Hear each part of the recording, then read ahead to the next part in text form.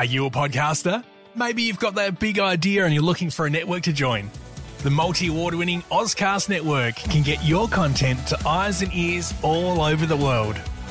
Join now for the first month free, and you could be featuring this sound at the beginning of your podcast. Ozcast. Simply head to ozcastnetwork.com for details. Did you know you can advertise on podcasts? Don't act like you're not impressed. Find out more at podvertise.com.au. That's podvertise with an s.com.au. Did you know you can advertise on podcasts? Don't act like you're not impressed. Find out more at podvertise.com.au. That's podvertise with an s.com.au. Hey guys, it's James Maclaren. I'm here on the Unlaced podcast with my man, Jakey Barker-Daish.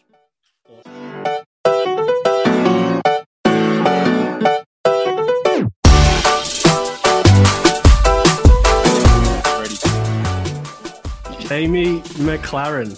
He's here finally on the Unlaced podcast. Welcome, mate. How are you, Jakey? All good, man? Yeah, doing well, bro. Doing well, considering we're in the 100th week of lockdown. But how are you coping with it all?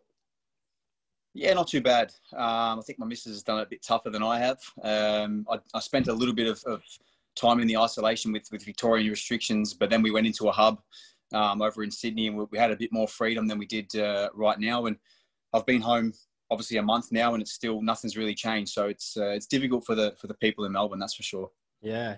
Where were you based? You were just telling me, I guess before we jumped on where you were based, but you were in Newcastle when you first went into the hub, and then after that, where'd you go? We're in the Hunter Valley, and then obviously we moved down to Sydney when it came to sort of final series. But the original sort of 3 or 4 games we were based up in, we were travelling on the day of the game, 2 hours, and travelling back up after the game. And we had some great results. So it was obviously a nice bus ride back up to the Hunter from Sydney. So quite enjoyable, and a really nice hotel, to be fair. Yeah, oh, that's good. It would have probably brought you guys together, I can imagine, even more, living on top of each other. Absolutely. You know what it's like, mate, when you're around the boys for so long, whether it's, the national camps and that we used to have for young Socceroos, when you're all together, it's good. And we were together for, like we said, 8 to 9 weeks, and got some great results. And, some boys have obviously moved on now, but you do learn a lot about people, obviously, with outside of football. And it's nice to sit down and talk to a few new heads that you don't really know much about. So it was enjoyable, yeah. Oh, good, man. Good. Now, a lot of people may not know, but me and Jamie Maclaren, we go way back. I can't even remember the first time we met, but I was thinking about it the other day, and I thought, when did we first meet and when did we first play together? I reckon it was the under-12 Victorian primary schools team. Correct, man. That was Daryl Spiteri was the coach. That's right. A few recognisable faces in that squad. Jackson Irvine for obvious reasons, and big head Curtis Good. Head shape still has not changed since he was 12. Yeah, he's still got the same facial hair as well. So, so that was some team, by the way, and obviously in that New South Wales team was Musti, Terry, and Tom Rogic was for the ACT team. So. And Josh Brillante for Queensland Country. So a few recognisable names. Yeah, and I remember when we went to that tournament, it was in Canberra. They literally put 3 soccer pitches on a footy oval. Do you remember that? I do remember that. And I also remember I was wearing black Tiempos and playing it right back. Yeah. I remember all that I felt I was good for in that tournament was taking corners. That's where we were at. From memory, I'm always good with boots. I think you had the Navy Vapors, was it? You did. I did, sorry. The Vapors, they were the Mercurial Vapors, like the early ones that Ronaldinho was kind of wearing when he was at PSG and Ronaldo made famous. So you got a good memory. Quality, man. No, they were good times, mate. How can you not – we won that tournament, so how can you not forget? We did, yeah. No, mate, there's some, when I look back, they're the memories that make me realise why I played football, I guess, as a kid, why we still love it now, because we had such happy moments back then.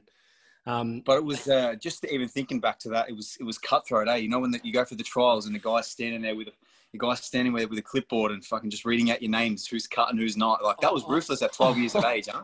It was like picking the team at lunchtime, who's the last man picked, and then all of a sudden there's 20 kids walking home with their mums and dads crying, and there's 20 kids high-fiving each other thinking, oh, You know, and there was probably like 15 different trials we all went through. It was like 5,000 kids. It was enormous. And you know, for me, driving from Sunbury down to Ferntree Gully, like, mate, that's a trek and a half. You know, like it wasn't easy for the parents, that's for sure. Like that was the hardest for them, just doing all that travel. And I think actually we took days off school, because that was during school time. Yeah, some of the trials were like tournaments. You'd represent a team, play for like half a day.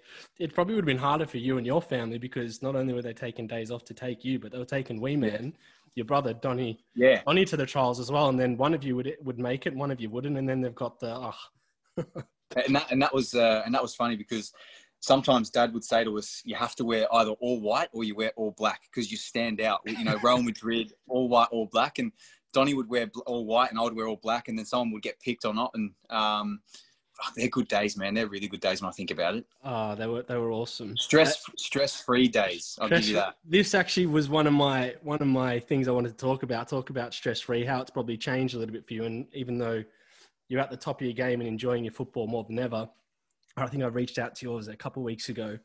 Probably was maybe 2 weeks from the grand final. I'm like, hey, I'd love to get you on the podcast. You know, we go way back. I'd love to hear how you're doing and have a chat. And you're like, mate, I'll be on in a heartbeat, but not right now because I'm getting bombarded with media. So I just wanted to understand what that's like for you when you're going into, I guess, a serious part of the season. You're getting bombarded with media. How are you in the hub, in isolation? Do you have sort of any ways that you deal with that? It's hard to keep a lid on it, to be fair. And sometimes the expectations of other people, you know, they're putting pressure on, you know, Melbourne City to win it. Is it their time? Are they, you know, people were saying that we've got a soft underbelly, we're the, you know, weakest mentality side when it comes to the big games. We don't show up. And that's not me. So, you know, I take it a bit personally when someone says that, you know, at big games we don't produce. And I was, to be fair, you know, not against the media, but I was a bit pissed off and to say, well, you know what, we'll prove you wrong on the pitch. And I thought we had a fantastic season.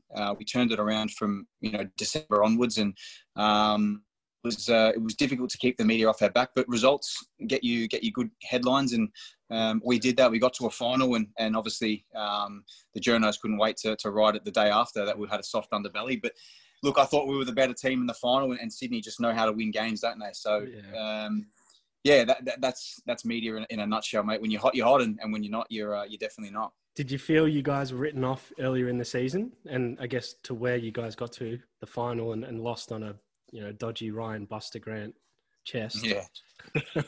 Oh, mate, you know, at the start of the season, I thought we you know, put together a very good team, and you know, Eric coming in was fantastic. Like, I loved working for him, and you know, I will miss him. But looking at the FFA Cup final was a huge catalyst for us. We got pumped, pure and simply. We went there thinking, because we just played Adelaide 3 days before and beat them at Amy Park quite comfortably, and we rocked up to Cooper Stadium, what it's called now, and thought it was going to happen, and we got a shock, and they punished us and took every single chance that they had. They only had 4, and they took them all. And yeah, mate, it was a pure cup final, and that was the defining point for us, where we need to say that we lost on a big moment, and we need to change it. A mentality, something needs to change, and we did that gradually.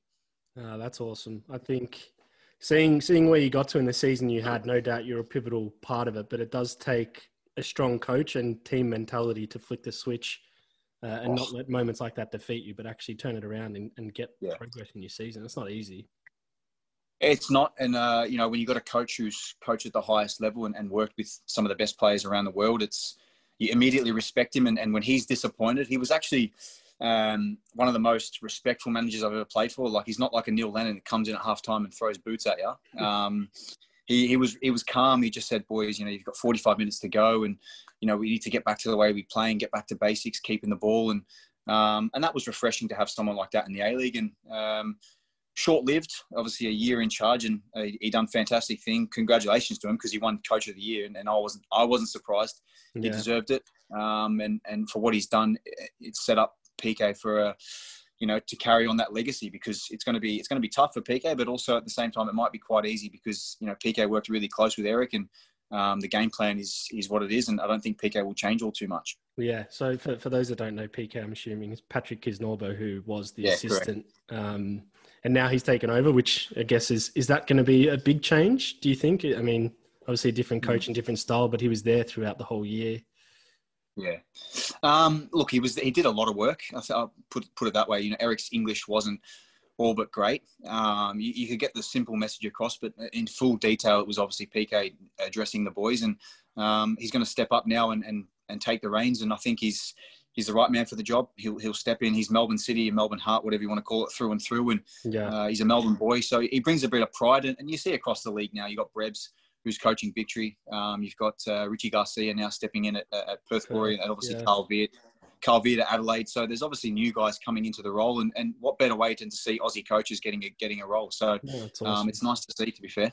Yeah, no, I agree. And it's funny, right? Because you have the high being in the grand final and then losing it, and it's a sour moment. But as soon as the coach goes, a new coach gets appointed, your mindset's now on next season and how you get better.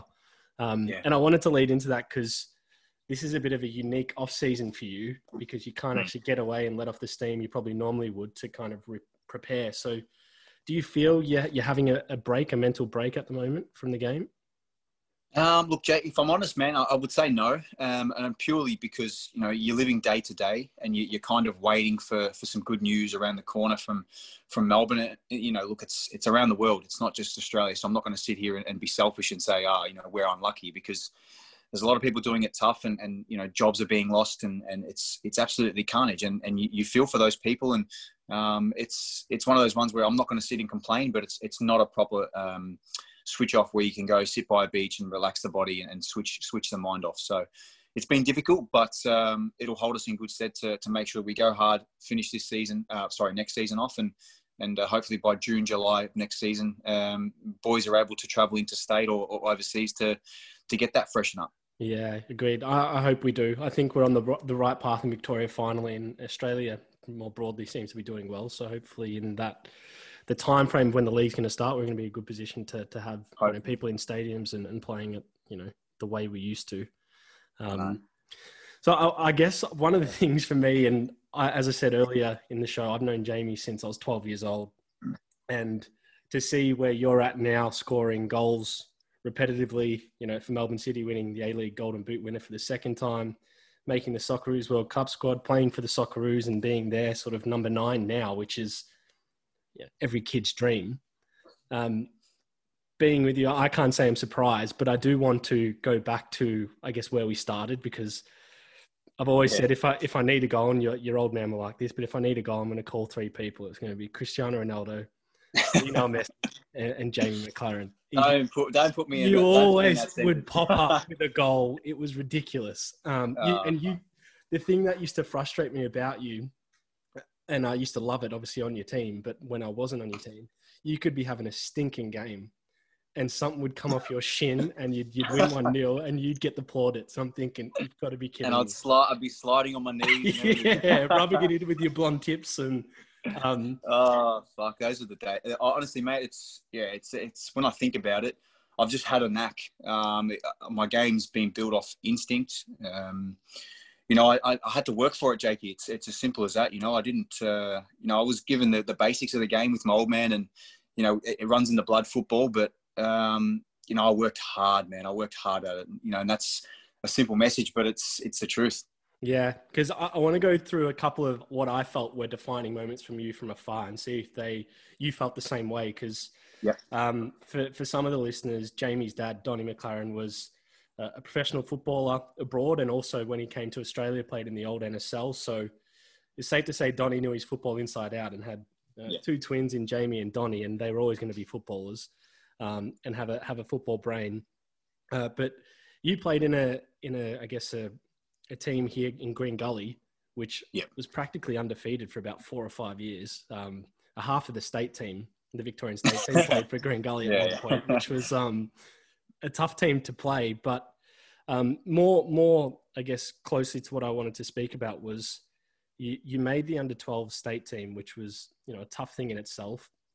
And then the under-13 state team came around the next year. And I guess most of the boys who'd made the under-12 state team, there was like a little bit of cockiness of, we'll make this team. And we didn't really understand it. But I remember you got cut probably in like the last 30 players, and Donnie got through.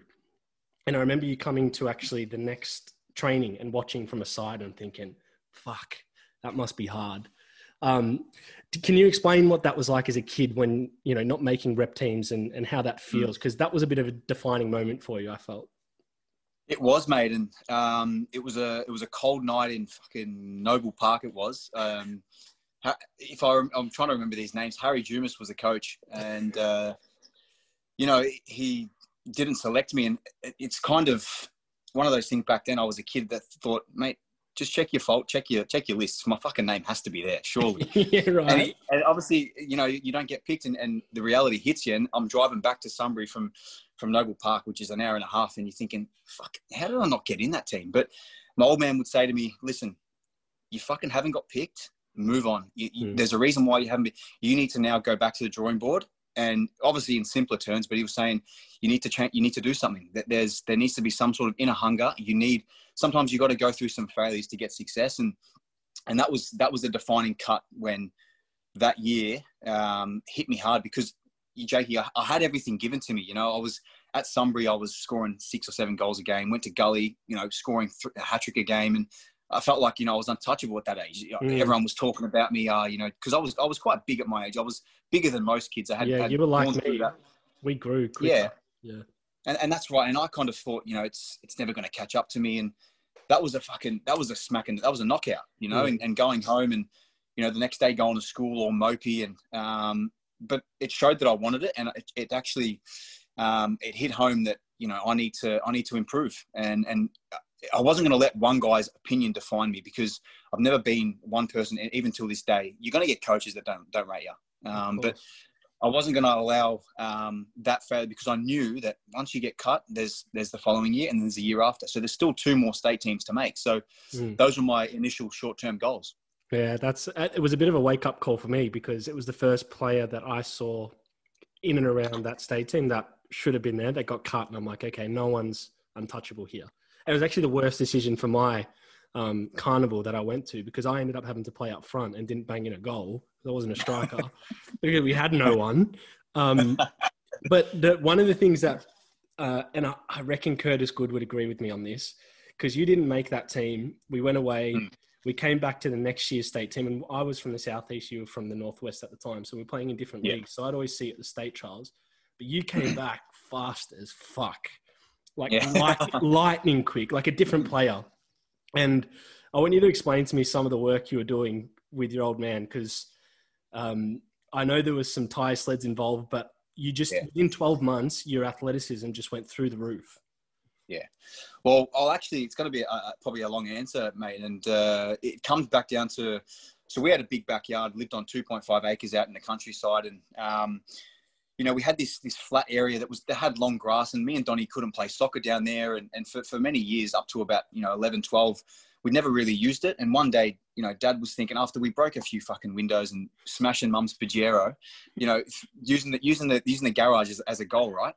And he had enough, and he goes, fuck this. I'm taking the lawnmower. I'm taking you down the back. I'm going to cut all this grass, and I'm going to give you a field where you guys can just work on your football. So one of these days, Mum and Steph were going shopping, and it's a 40-degree day. I don't know why we chose this day. And Dad's driving the lawnmower, and he hits a rock, and a spark comes through, right? So we're shouting at Dad going, mate, there's flames coming out of this lawnmower. Jesus. Anyways, long story short, the lawnmower ended up blowing up. Dad jumped off, and it felt like a movie, mate. You know, when the things go up fucking 10 meters in the air, and 2.5 acres of house, literally of our backyard, all burnt, right? Fire trucks, the lot. You're kidding. So a week later, the grass is starting to grow back again. And, you know, Dad comes to me and Donnie, and he's like, boys, go have a look down the back. And we're like, oh, okay, no worries. We go down there, and Jakey, there's this, you've seen it. There's this brand spanking white fucking beautiful goal with a box net, by the way. We back then with the old Pro Evolution days, we wanted the box net down the back. So he invested a lot of money in that, and not just that. We went down there and had a look, and he said, "Boys, this is a full size goal. You're growing up." But he pointed over to the trampoline and because we used to work on free kicks. We used to use the trampoline as a wall, and he pointed over to these two things, and the other thing was a sled, right, with a bit of rope around it. He said, "Boys, the goal's important, but I want you to understand that to get to the next level, you need to work on basics, and basics come from, doing it repetition. And the sled was just a tire, a simple fucking tire. I don't even know if it's come from one of the cars, but it was literally had a rope around it, and he would just say, you know what, 3 times a week. He'd put a schedule for us. He'd say 3 times a week, I want you to do 6 runs. And literally all summer, Jakey, we were down there for hours, mate. And as I was getting week by week, mate, I was adding bricks into this tire, because I felt like I was getting quicker, but I was like, you know what, I want more. And like you said, the following 6 months, within 6 months, I went from being a little boy to almost like a 15-year-old in a 13-year-old, body. Yeah. And it was pure, you could say a bit of puberty and all that, but I had to grow up. And I don't know if my mind played a big part in that, because I really wanted to make these state squads the following year. And you from the outside, it's nice to hear that you said that I came back like a beast, but I felt like that, mate. And I really took the bull by the horns and fucking just kicked on. I don't think people, I got two responses to that, but the first one is, I don't think people, and I hope people can understand, but when we were 12 to 15 playing junior soccer in Victoria, it was the holy grail to make the Victorian state team.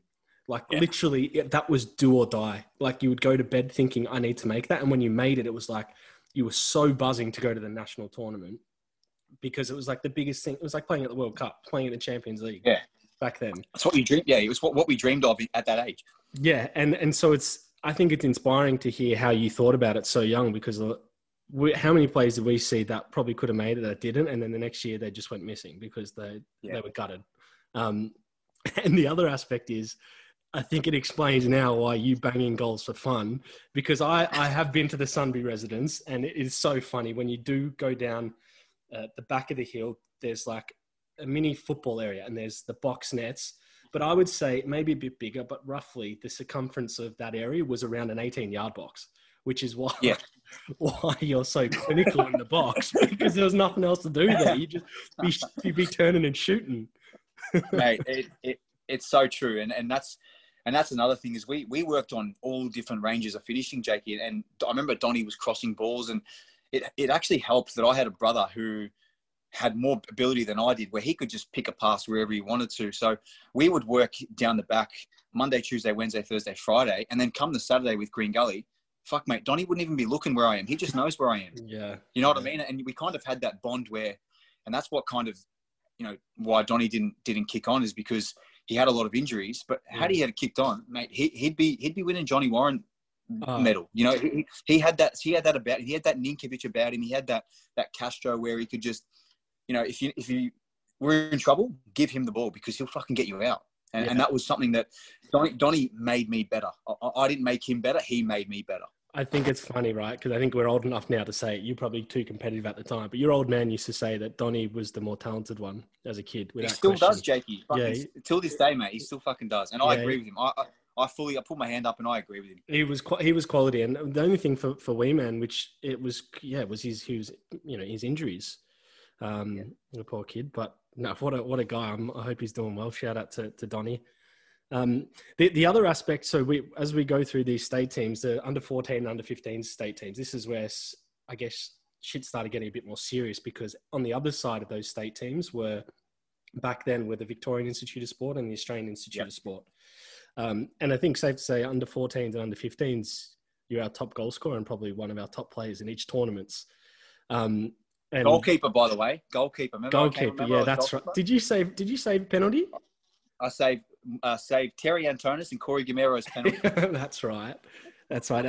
Alistair Bray. We won't say how he got himself out of the tournament from. Oh, mate, I've got an answer for you down the podcast. Keep going. Jesus Christ. Anyway, but no, this was the second defining moment I thought for you, and it's not to paint a picture of some of the challenging periods, but I think it's pretty much what I'm trying to highlight here is that where you are right now, it wasn't gifted to you, even though you were talented. Like, you went through some shit. And one of the biggest ones was not making the AIS. From a tournament where you probably played better than most and deserved to get picked, I think only about 10 or 11 players from the tournament that was held in Coffs Harbour at the time made the AIS squad. Can you explain what that was like for you when you saw myself, Curtis and Erson go, who potentially we didn't have as good of tournaments to you, but we got selected and you didn't?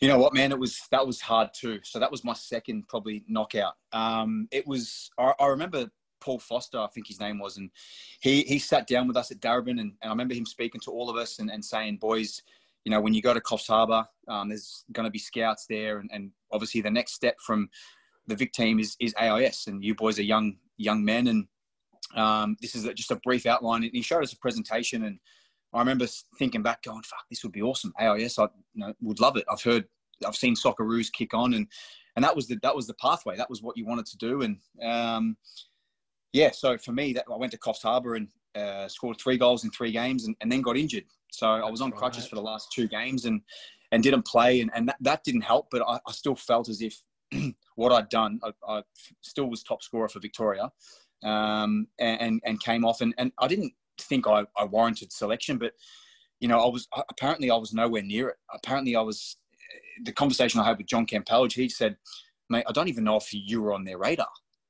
And that was another thing that kind of stood out to me is, you know, I was buzzing for you guys because it was like, it's a life-changing moment as a young boy leaving, but I was like, fuck, I believe I should be with them, but it is what it is. And then I had a phone call from Ian Greener, and he said, "Look, Jamie, you know, I've obviously heard out the news that you're not going to the AIS, and we are the VIS.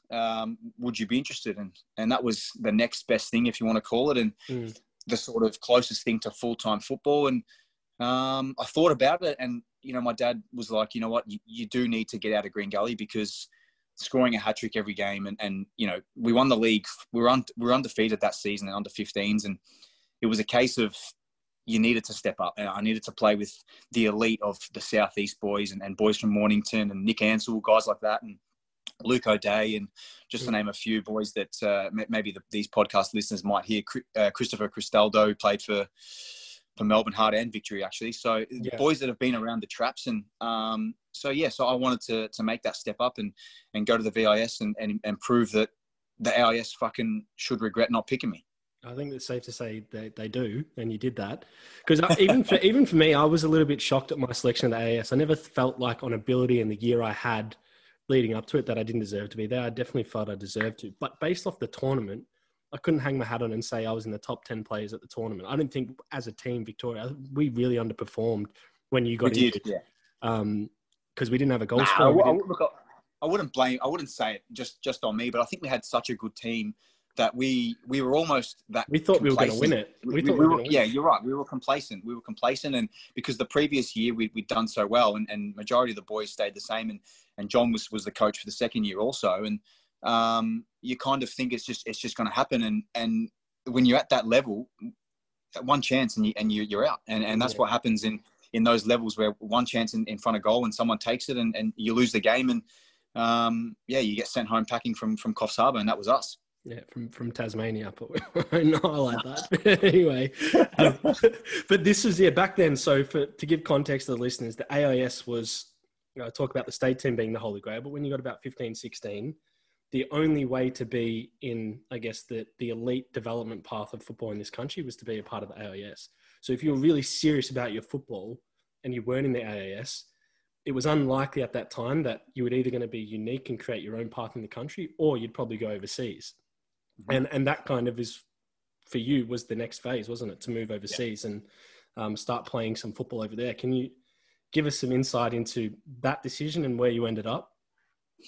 Well, straight after that, Coffs Harbour obviously went back and had to just understand what was going on and realize and process it, because it took all summer to process it, because Coffs Harbour was obviously September time, and it was spent all summer obviously down the back and still working on things, because I thought, fuck, what didn't they see? And then I made a decision obviously in January to join VIS, but I did sit down with my dad and we kind of said, he kind of asked me, what do you want out of the game? And I remember sitting there going, you know what, now that I've been fucking, not being selected by the AIS, I don't want my dream to be over. So there was murmurs about Victory Youth starting to have their Victory Youth team, because at the time there didn't have the funding for it. Yeah. So it was either try and wait 9 months for that Victory Youth period to come in, or do you want to go on trial? Do you want to have 1 year at VIS, and August, straight after your last game for VIS, in the under 21 VPL it was called, and head on trial. And I wanted to go to Celtic and Aston Villa, being a mad Villa fan. Those two were lined up, and potentially Derby County. But after the season I had with the VIS, it was I won the Scott McDonald Award, which is funny. Me and Scotty Mac joke about it now, but that was the top scorer in the VPL under 21 league. And so once I got that, then Toby Patterson said, Brodie Patterson's old man, he said, look, I've got a contact at Blackburn. Would Jamie be keen? Because I think he's ready. And to hear that from an outsider, we knew Toby quite well, but for him to say that to my old man, it made me feel like, I'm going to go there and I'm not coming back. So those 4 clubs were arranged, and I went on trial at Blackburn first. Yeah. So as you said back then, Toby, shout out Toby Patterson, the great man. But hearing something like that, we didn't hear that in Victoria. Oh, you're ready to go to a Premier League academy. But going over there, you had a really successful stint in the sense that I think you had a couple of trial games there, and you banged a couple of goals in against Man U and someone else, and they signed you up straight away, didn't they? Well, that was it. We originally booked obviously a return home, because that's what you do. You don't really know what's going to happen. But so I rocked up to Blackburn on trial, and so that obviously Toby Patterson knew Grant Hanley, obviously from Dumfries in Scotland, and so he's now obviously playing in the Premier League and played 50 games for Scotland, and he was taking me down to and from the academy to the digs, and introduced me to all the lads. And so I had my first game was against Derby County away, so we caught a 2-hour bus, and it didn't start that day, but we were losing 1-0, came on, and we ended up winning 3-1, and I scored 2. So beautiful. Obviously on the bus home you're thinking contracts ready. So anyways, get back to the club, and the academy manager pulls me in and goes, mate, pretty impressive, but that was Derby. We've got Man United this week, under 16s. I want to see a bit more. So I said, okay. He goes, you're gonna play from the start. So I said, beautiful. I love knowing when I'm starting and when I'm not. So prepared properly. Couldn't wait, and went out there and scored a hat-trick. And my mum was watching, and my uncle Ross was watching too. And coming off that pitch, you have that inner gut feeling where you just think, oh, I've done everything I could, and I'm so buzzing. I wasn't even thinking about the contract, but I'm sitting here, a kid from Melbourne, right? I couldn't even get in the AIS, but I'm fucking scoring a hat-trick against Man United's under 16s. And at the time, Man United's first team was flooded with Rooney, Giggs. You could name Vidic, Ferdinand. These were the boys that were playing 11, 12 years ago. Yeah. So for me, it was like I'm playing against their juniors. So I was wrapped, and they pulled me in the office and straight away and sat down with me and my mum, and they said, look, this is a contract. We're gonna offer you something, but we know you've got Villa and Derby and Celtic to come. If you were to walk out this door and go on trial with them, our offer's off the table. And that was difficult to understand, because I was like, fucking hell, I was thinking, I love Villa, man. Like, I want to go see Agbon Hall. I want to go meet Ashley Young, like I was like, but at that time I called Dad straight away. I said, look, to the academy manager in Phil, and I said, can I please just speak to my dad? Just want to hear it from him. And my dad said, look, in football, you're never guaranteed anything, but right now you've got something guaranteed. So sign it. And it was, it was a YTS moving into a pro, because I was a minor, and couldn't be prouder. And it was a nice feeling to join that academy, because there was some top players made at that time. And Blackburn was sitting 6th or 7th in the Premier League at that time with Sam Allardyce as gaffer. So yeah, because I remember, but it's actually funny, when we used to play PlayStation as a kid, I remember I always used to go Man U or Real Madrid, and you used to always go Villa. And I'm thinking, fuck's he doing? I'm going to belt him. But you'd always put up a fight. I remember we went, we played online against the Jegos. Do you remember that at my house? Oh, yeah. Jimmy and Luke, they're still burning from that loss. But no, Blackburn at the time, they had a really strong academy, because they needed to invest in their youth. And that was definitely a feeder club. They had so many players have come out of the Blackburn Academy. But as you spent a couple years there, I wanted to move on to, I guess, you had a really successful academy stint and played in their youth team and the reserves, and were on the cusp of getting some first team football, but you made the decision to come back to the A-League, where you felt you were going to get a bigger and better opportunity, which was with Perth. So, I mean, I don't even know, what year was that when you came back now? It was 2013? 2013, yeah. Yeah. 2013. What was that like? Your first taste of senior football, and I guess the league back then, because I was playing in the A League then, was, and I don't know what it's like now, but the league back then was in pretty good shape. From the imports we had in the league was, second to none. There was players like Fowler, Shinji Ono, Alessandro Del Piero. Can't remember. Liam Miller was like a top player. Marcelo Cruz. There was a lot. Can you explain to us what your first experience of first team football was like in the A League back then? Yeah, you know what? I got a decent little shock because I scored in the Under-20 World Cup against Turkey, and we got knocked out. And at that time, I was a free agent, having left Blackburn. And Alistair Edwards, who I credit till this day, was fantastic for me because he put a lot of faith into myself and said, "Well, I'm going to give you a 3-year contract at Perth Glory." And I remember going to watch Perth in the old NSL, even flying to Perth, with seeing family, friends, and obviously the Damien Murray days and all that. And going there, it was difficult because you got old guys like Stephen McGarry, Jacob Burns, who have been around, played in the SPL, and Burns, he played for Leeds. And you got big characters who they expect a lot from you, mate. They ain't going to let you allow to have this transitional period from being a kid to a man. You have to start throwing your weight around. And I felt like that was a turning point for me because it was difficult. I couldn't adjust. It took me 4 to 5 months to really adjust to the crowds, the media side of it, just the pressure. And because at the time you didn't really feel pressure, but right now I'm playing in front of 13,000 people who, if I miss a chance in front of goal, mate, I'm copping it. Yeah, and that was new to me. And it was one game stood out to me it was before the game. William Gallas, right? So I played with William. He was there.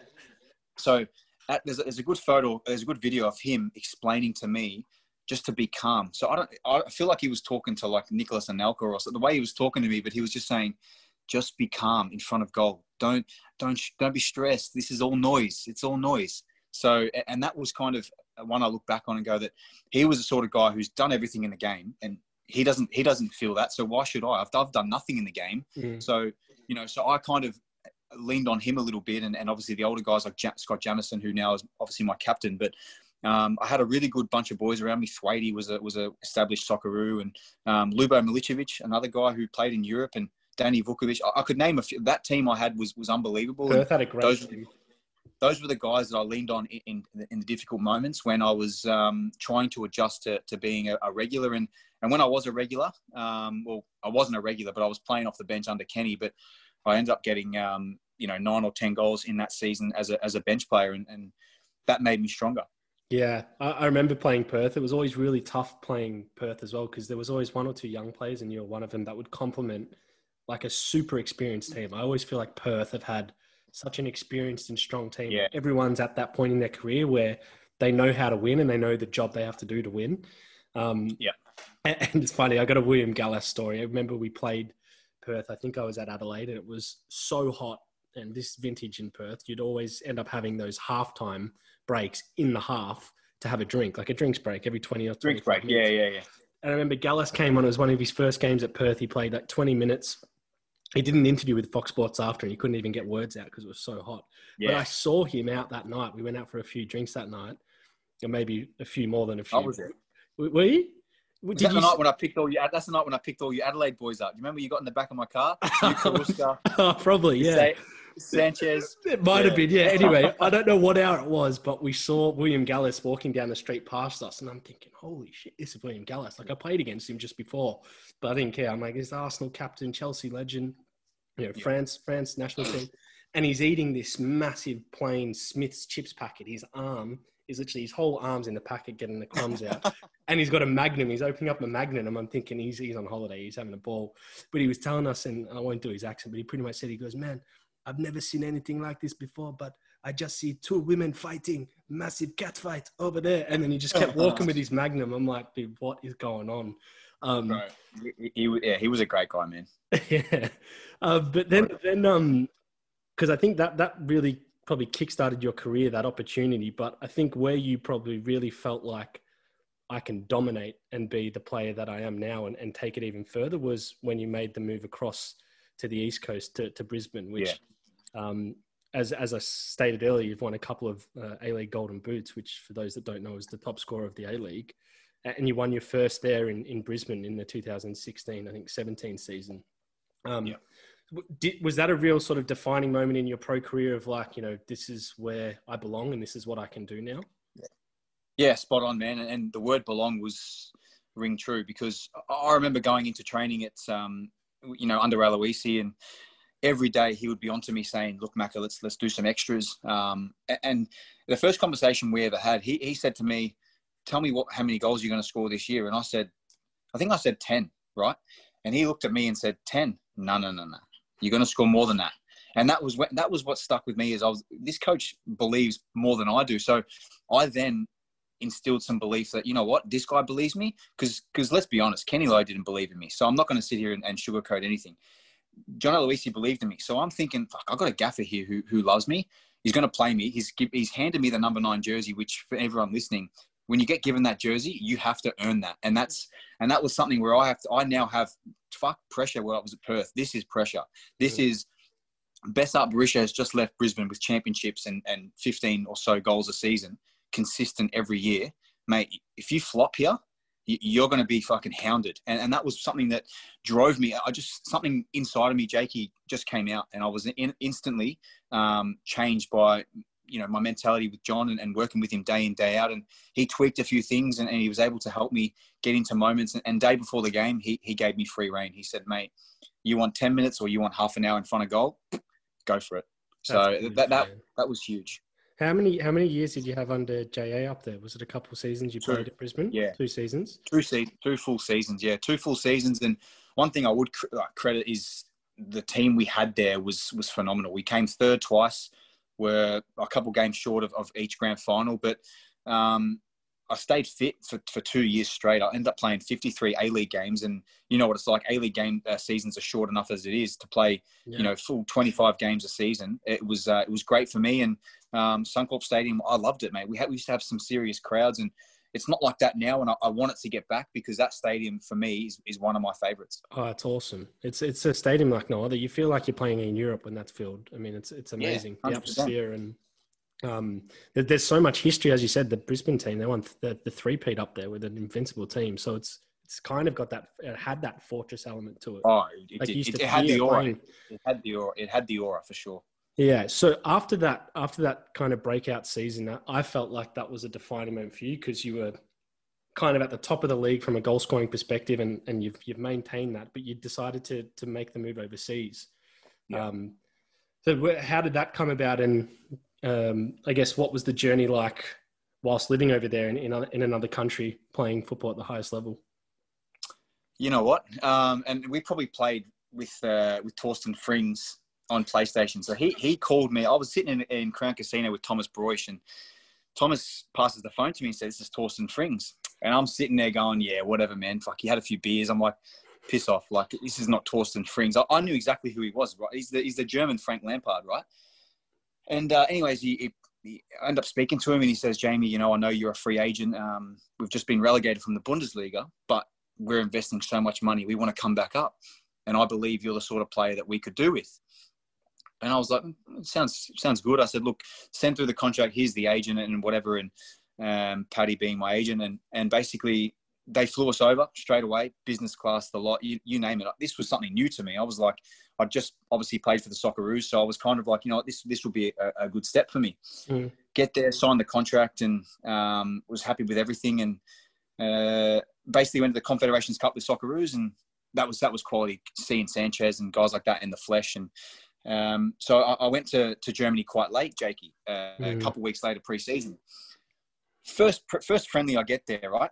You know what it's like when you go into a dressing room and the board's up of the team. Yeah. So he gave me the number 9 jersey, mind you.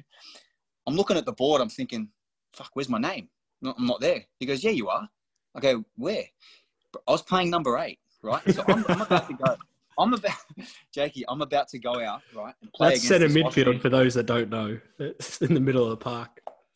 I'm about to go, right, to play in a position which my gaffer knows full well, because that was what he used to be, in a pre-season friendly against an Austrian team. And my number 6 who's going to give me the ball all day is Hamid Altintop, who's played for Real Madrid and Bayern Munich. Mate, he kept getting the ball and he kept looking for me, but I was making forward runs. I was fucking... And then at halftime, he said to me, he goes, Jamie, what's wrong? You barely touched the ball. I said, Coach, I'm a fucking striker. I'm lost. I'm literally lost out there. I don't know. And he was like, no, I thought we can get you to play there. I said, mate, well, pre-season's nearly over and the season's, around the corner. I'm a striker, whether you like it or not. I don't know what videos you've been watching, but I ain't a fucking number 8. Oh, no chance. So that was difficult, man. And on top of that, think of the language barrier and, in a different country. I was away from Eva. She was still in Australia sorting some loose ends. And, don't get me wrong, I love Germany. It was fantastic. We lived in Frankfurt. It was fantastic. But the football side of it, the boys were top notch in terms of quality on the pitch. Like Jakey, the ball was zipping fucking phenomenally, and Kevin Grosskreutz, who won the World Cup with Germany, he was in our team as well. So some big names, right? And I'm just thinking, I wish I could play in my position with these guys because I know I would do some damage. But we went 10 games straight. I kept playing as this number 8. 7 games went by. I think I had 1 shot because I was so fucking far away from the goal that it was unbelievable. And Torsten got sacked, mate. And it was unfortunate because I loved the guy, but as a coach, I just felt like he was just frazzled. Like he didn't know how to make certain decisions. And if there's a game, we're 1-0 down in the 80th minute. I'm a striker. Just say, Jamie, can you just push up forward and play 2 up front? But we didn't do that, and that ultimately cost him his job. And he's the coach now of FSV Meppen, which is the 3rd division team in Germany. But he's the way he is, his trajectory could have been a lot different, mate. And the team we had could have got promoted. And once I knew after 7 games playing number 8, Jakey, and it wasn't me, it was time to knock on the door on January transfer window because, the World Cup was 6 months away and I wanted nothing more.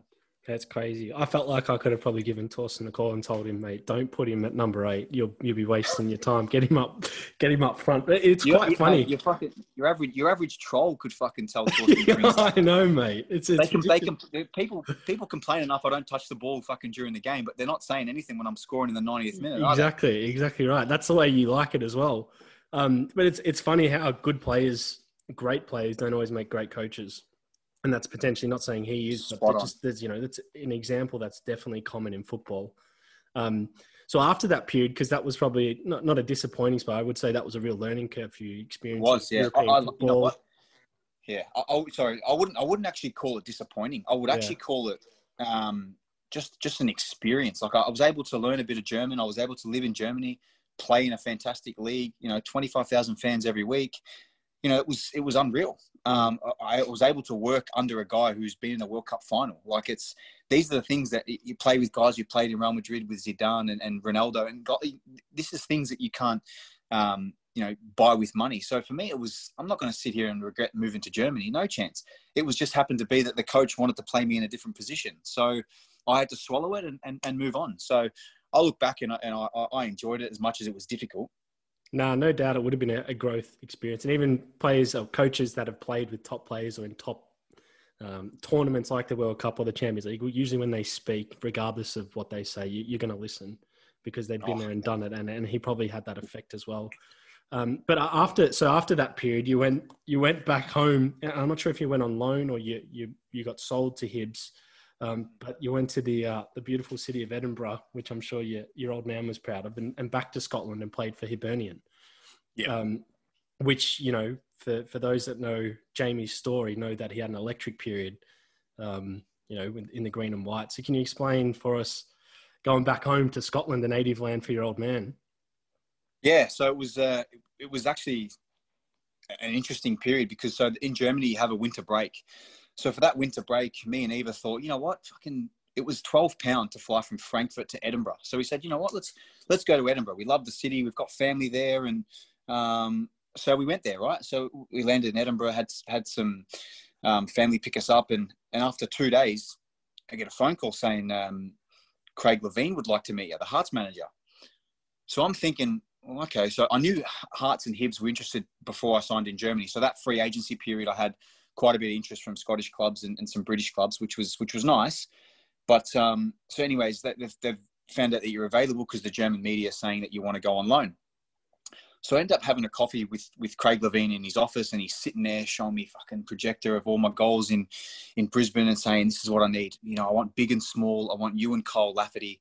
It's something that we could really do. And, you know, can we fit you in the budget and all that sort of stuff? And, you know, he was really thorough, and he knew his stuff. He was a gentleman, honestly, a proper gentleman. So we left that training ground, Hearts training ground, and went back home and to my family's house. And the next morning we were going to the Edinburgh Castle.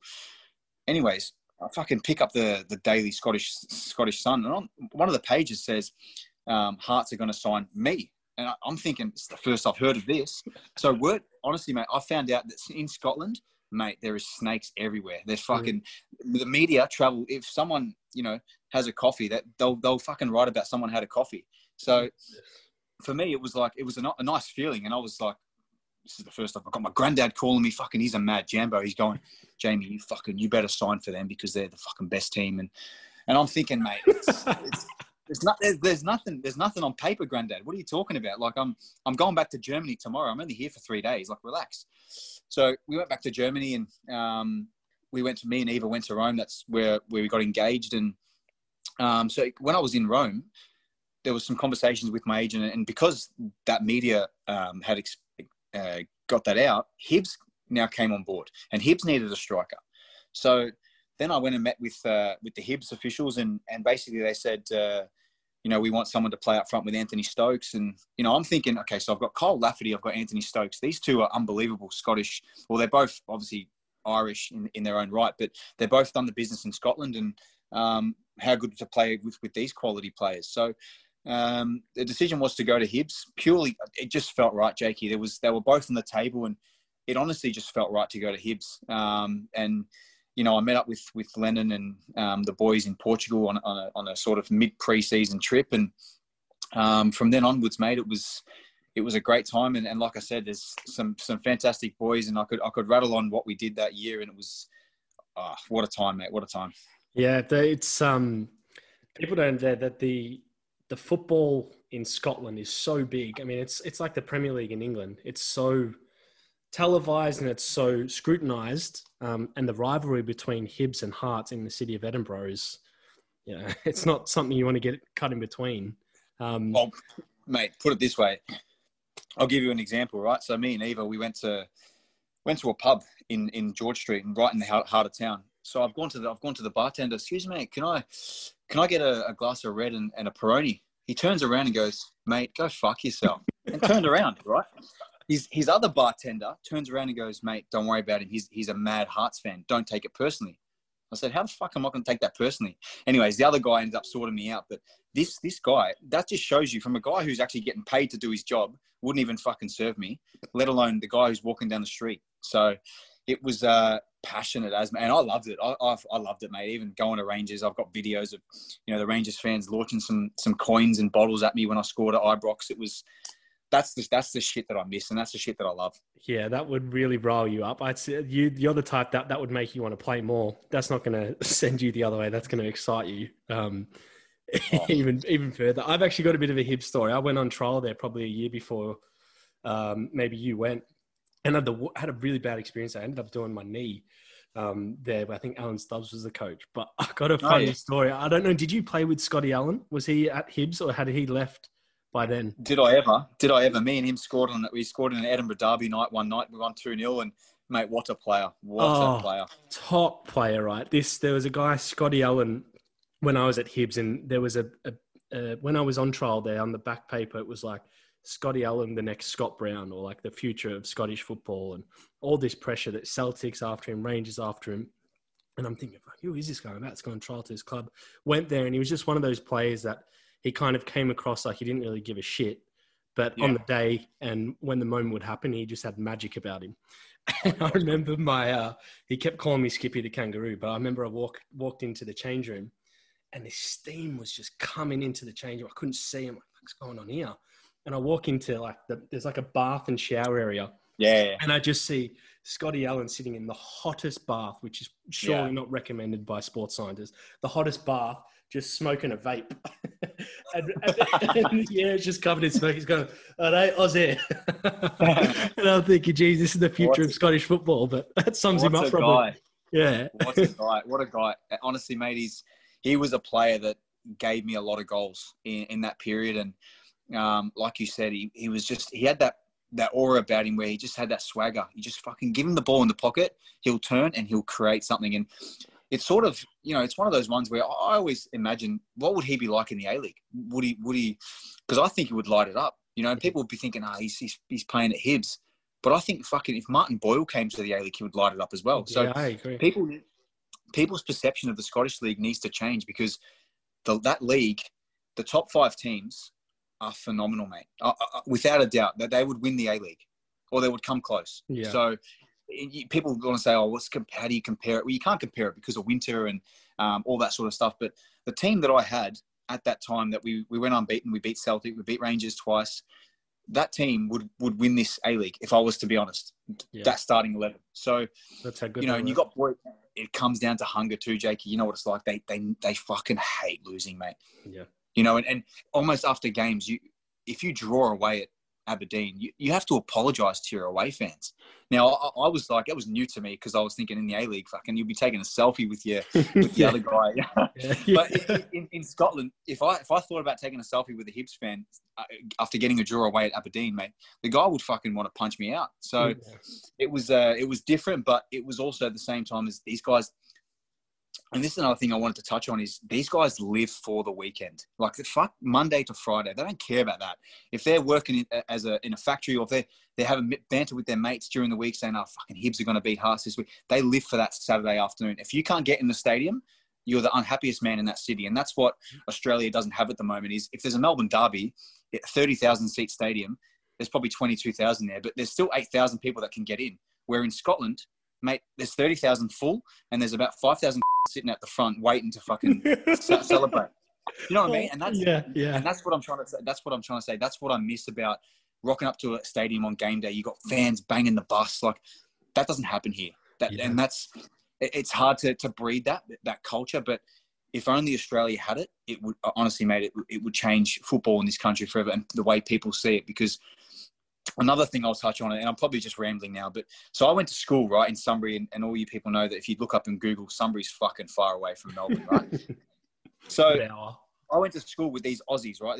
Me and my brother, we were classed as wog ball, right? They would call us wog boys, right? Mum's half Maltese. So we'd have a ball under our arm, and we'd go to school, and these guys would laugh at us saying, no one plays soccer. It's a shit sport, play AFL and whatnot. And I log onto my Facebook when I'm at the World Cup with the Socceroos about 2 years ago. The same guy that was taking the piss out of me was fucking wearing a Maclaren jersey sitting in Russia at the World Cup. So I'm thinking, you cheeky fucker, mate. You were taking the piss out of me for 10 years, but now you're sitting in Russia, you're supporting Australian Socceroos. How does that make sense? Yeah. Like, that just shows that there is people out there who can get involved. It's just, we're a bit lazy in this country, and too many things have been given. You can watch every game in the A-League on TV. So why would people leave if they've got a barbecue? And it's one of those ones where, don't put it on TV. I know you need the TV revenue, but if you only had one game, then you'll get fans that just want to go to the stadium, and that's something that I would love to change, because you can't watch every Premier League game on TV. You have to go to the ground. You have to go to the ground or watch it at the pub. Yeah, and it's right. It's not televised everywhere. And there was a thing on that this year that everyone's like, every Premier League game's televised in round one. It's like, shouldn't it always be? But that's not the case. Was it a hard decision for you? Because I know there was a period where you were representing Scotland at the national level, and you're getting calls from the young Socceroos and the Socceroos to be like, Jamie, come back home. Was that a hard decision at the senior level to decide who you wanted to play for? So basically, it was nice to represent Scotland. It was a proud moment for me, but I think it was more prouder for my old man. Someone that's come from Sunbury, Victoria, to then go in to play for Scotland. I actually got called up when I was at the Blackburn Academy to Scotland under 19s, played 2 games against Norway and Denmark, and that was pretty cool. But mate, I had no fucking idea what the lyrics were for the Flower of Scotland, and it just didn't feel right. And for me, I got a phone call. I remember I was sitting in my digs in in Blackburn, and it was Jan Verslaen called me and Han Berger and they were saying, look, Jamie, I know you've represented Scotland last week, but you need to play for Australia. If you don't pick us now, then we won't pick you in the coming camps. So I thought it was fucking cheeky. I was like, mate, you guys fucking, one, you binned me for AIS, but now you guys are fucking saying to me, you need to choose Australia. I was pissed off, right? So, but then I remember going to the training the next day and speaking to Vince and Brett and saying, boys, like, because they were taking piss out of me. They were saying, mate, why are you picking Scotland? Like, they'll never go to a World Cup. Yeah. And they were right, and it was like, and they kind of talked me into, mate, you'll be so proud putting on the green and gold. And it took me back because it was a dream of mine, Jakey. When I was in my backyard shooting goals, I always thought, fuck, I want to play for Australia. Yeah. So called them back and said, look, guys, it was a hard conversation to call Billy Stark at Scotland to say, look, Billy, I appreciate everything, but I've got to move on and I've got to play for my country of birth. And I want to thank you so much because it was massive. And to say goodbye to Scotland and choose Australia was a good thing. But then, so the Socceroos, the conversation comes about, and Malta, right? So I'm on 15 goals in the A-League, and John Aloisi pulls me and goes, Jamie, we've had an email at the club. Malta want to call you up for a game against Germany and Lithuania. Oh. And I was thinking, are you bantering? Because he used to work with Michael Mifsud, so I thought he was bantering me, right? And I said, yeah, whatever, Johnny. He goes, Jamie, I'm being deadly serious. Malta want to call you up. What do you want to do? And so I laughed. I was like, well, I want to play for Australia, clearly. And so he just said, look, we'll say no to Malta because I'll let you in on a little secret, Jamie. Ange, if you keep going the way you're going, Ange is going to pick you.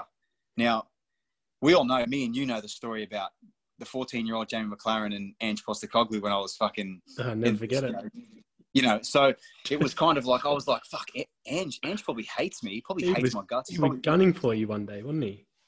He probably thinks I'm a smart ass, I'm this, I'm that. And, I don't know if he does till this day, but, I have to be very grateful for the opportunity he gave me to represent my country against England. And, to have obviously Smalling's jersey here in this room. And Wayne, I was right in line behind Wayne Rooney when he took a touch and buried it in the top corner past Matty Ryan. So even standing there, that gave me goosebumps. And that was like, this is proper football. It doesn't get higher than this.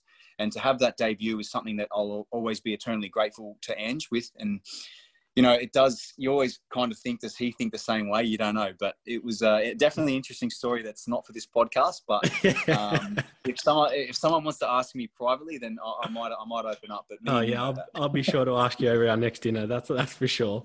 No, but it's crazy, right? Because we talk about this earlier in your career where you're not struggling, but you didn't make a state team. You missed out on the AIS.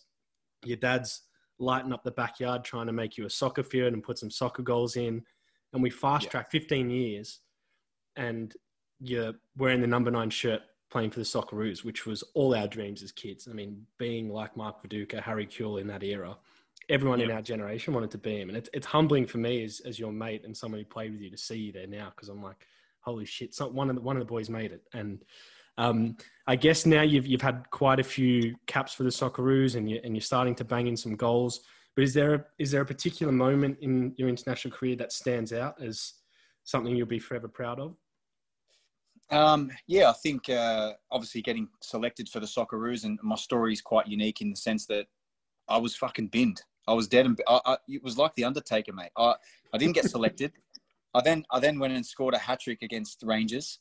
And then I got a phone call when I was in Dubai, sitting on a beach, saying, "Mate, you've got to come to Turkey because Bert Van Marwijk, he wants to have a look at you."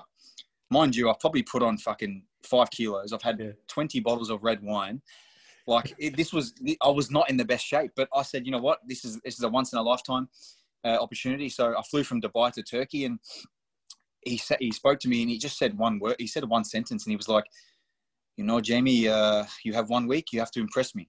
And that was a simple. Mark Van Bommel was stood next to him, and that's all they said. And I had a week to impress him, and maybe I showed him something different that the Socceroos didn't have at the time. But he selected me, and that's something that stands out. But and another thing, for the World Cup, was that for the? This was for 2018. This was for the Russia 2018 World Cup, right? And wow. I remember being in tears in Lenny's office, and he was scratching his head. He was like, what the fuck? Like, you know, and knowing Neil, how he is, he was thinking, nah, that can't be, you need to prove them wrong. And he was always like that. He was saying, nah, fuck that. You know what? When Rangers comes around, when we play Rangers on Sunday, you're going to make sure that you're going to get to a World Cup. Forget about what's written in paper. It's never true. So he kind of drove me to a new level for that Sunday. But if there's another moment that sticks out, Jakey, is my hat-trick for the Socceroos. And, you know, I'm going to say it's against Nepal, which I'm just going to act like it was against fucking Brazil. But at the end of the day, mate, it's a hat-trick. It's a hat-trick. You know, as a striker, you take pride in goals, and not many people have scored a hat. A lot of people have scored for their country, but many people haven't scored a hat-trick for their country. And that's something that, you know, I can take pride in. And, you know, the most recent hat-tricks for the Socceroos was obviously Mila Jedinak and Timmy. And those are the guys that, you know, have passed on a legacy to us boys. And it's a nice feeling to have done that with a hat-trick. And that match ball is tucked away nicely. Was that the perfect hat-trick? Was that a left-right head from memory? Correct. It was, yeah. Correct. That doesn't go astray. And as that story will go on, Nepal will turn into Nigeria, into Argentina and Brazil, I'm sure. Lionel Messi played that night. Yeah, that's right. Yeah, the Canberra Stadium. Nepalese Messi. Yeah. No, but anyone that knows you, and I know you well, and this is kind of just, you know, coming to the end of I guess, a big part of this podcast, because like you, Jamie, I grew up playing football, and football was my life. And it was something that, you know, circumstances didn't go my way, and within myself, it's kind of taken me away from the game. And I've learned pretty quickly that there's a whole nother side to life outside of football that I never thought I would realize this quickly. But knowing you, and anyone that does know you and probably listen to this podcast, is you're a very driven and focused guy, who's very determined and always kind of whatever goal you set in front of you, you're going to go after as hard as you can. But I just wonder, do you have a way to separate yourself from the game when you're sitting on the couch at home with your partner and your family? Are you good at that? Or is that something you... Nah. Look, if I'm honest, mate, it's I think the more pressure that's on me, the least present I'm available. And it's probably the harshest on my missus, because if I come home from a game where I've missed a chance, mate, fucking stay away from me. Stay away from me. Because I swear to God, if she says to me, oh, is your cup of tea warm enough? And I would just fucking lose my shit. And it's one of those ones where it's unfair, but I'm starting to learn, you know, to deal with those sort of things and using different techniques. But I'm a winner, and I not hate losing, but I hate lowering my standards individually, because I'd hate nothing more than, you know, if we lost, you know, 1-0 on the weekend and I missed a penalty or I missed a chance, I would automatically think, fuck, my teammates are looking at me, that I was the one that didn't get it back in the game. And I always like to be the guy who's in the moment and I'm able to step up. So I'm starting to improve that and starting to understand that it's okay to miss. But when the next one comes, just go again. And it's almost having that sort of tennis mentality where you don't have time to worry about that one. There's another one coming in 5 seconds time. And that was something that I've been trained into me recently through, you know, Mike Conway at the Socceroos and other guys who have worked with me. So yeah, it is difficult to switch off, mate, but during the week I can more switch off than the weekend, that's for sure. But I'm definitely fully focused when it comes around to game day, for sure, man. Yeah, that's the way you've been built. I think that's the way you'll always be built. It's been a pleasure having you on the podcast, Jamie. One of my oldest friends, still to this day, one of my closest friends, and I'm proud to see what you're doing, and I can only think you're scraping the surface of where you're going to go, mate. So looking forward to next year for Melbourne City and the Socceroos. And yeah, appreciate you coming on. Thank you, Jakey boy. It's a long time coming, mate. And like I said, once this lockdown's over, mate, we'll have a nice steak and glass of wine and reminisce old times, mate. And we might bring up that Ange Postecoglou story. You never know. Yeah, no, I might. If your old man's there, I might bring up the Altona Magic versus Green Gully game, which we didn't get into in this, but it's something you're. The Man United Cup. The Man United Cup. We're not talking about that one, mate. Yeah, we'll talk about that another time. No, thanks, brother. We appreciate it, man. It was awesome having you on. Nah, too easy, bro. Love you, bro. Thanks, brother. Awesome. Ciao.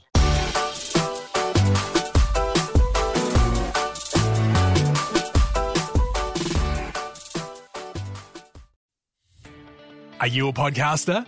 Maybe you've got that big idea and you're looking for a network to join. The multi-award-winning Ozcast Network can get your content to eyes and ears all over the world.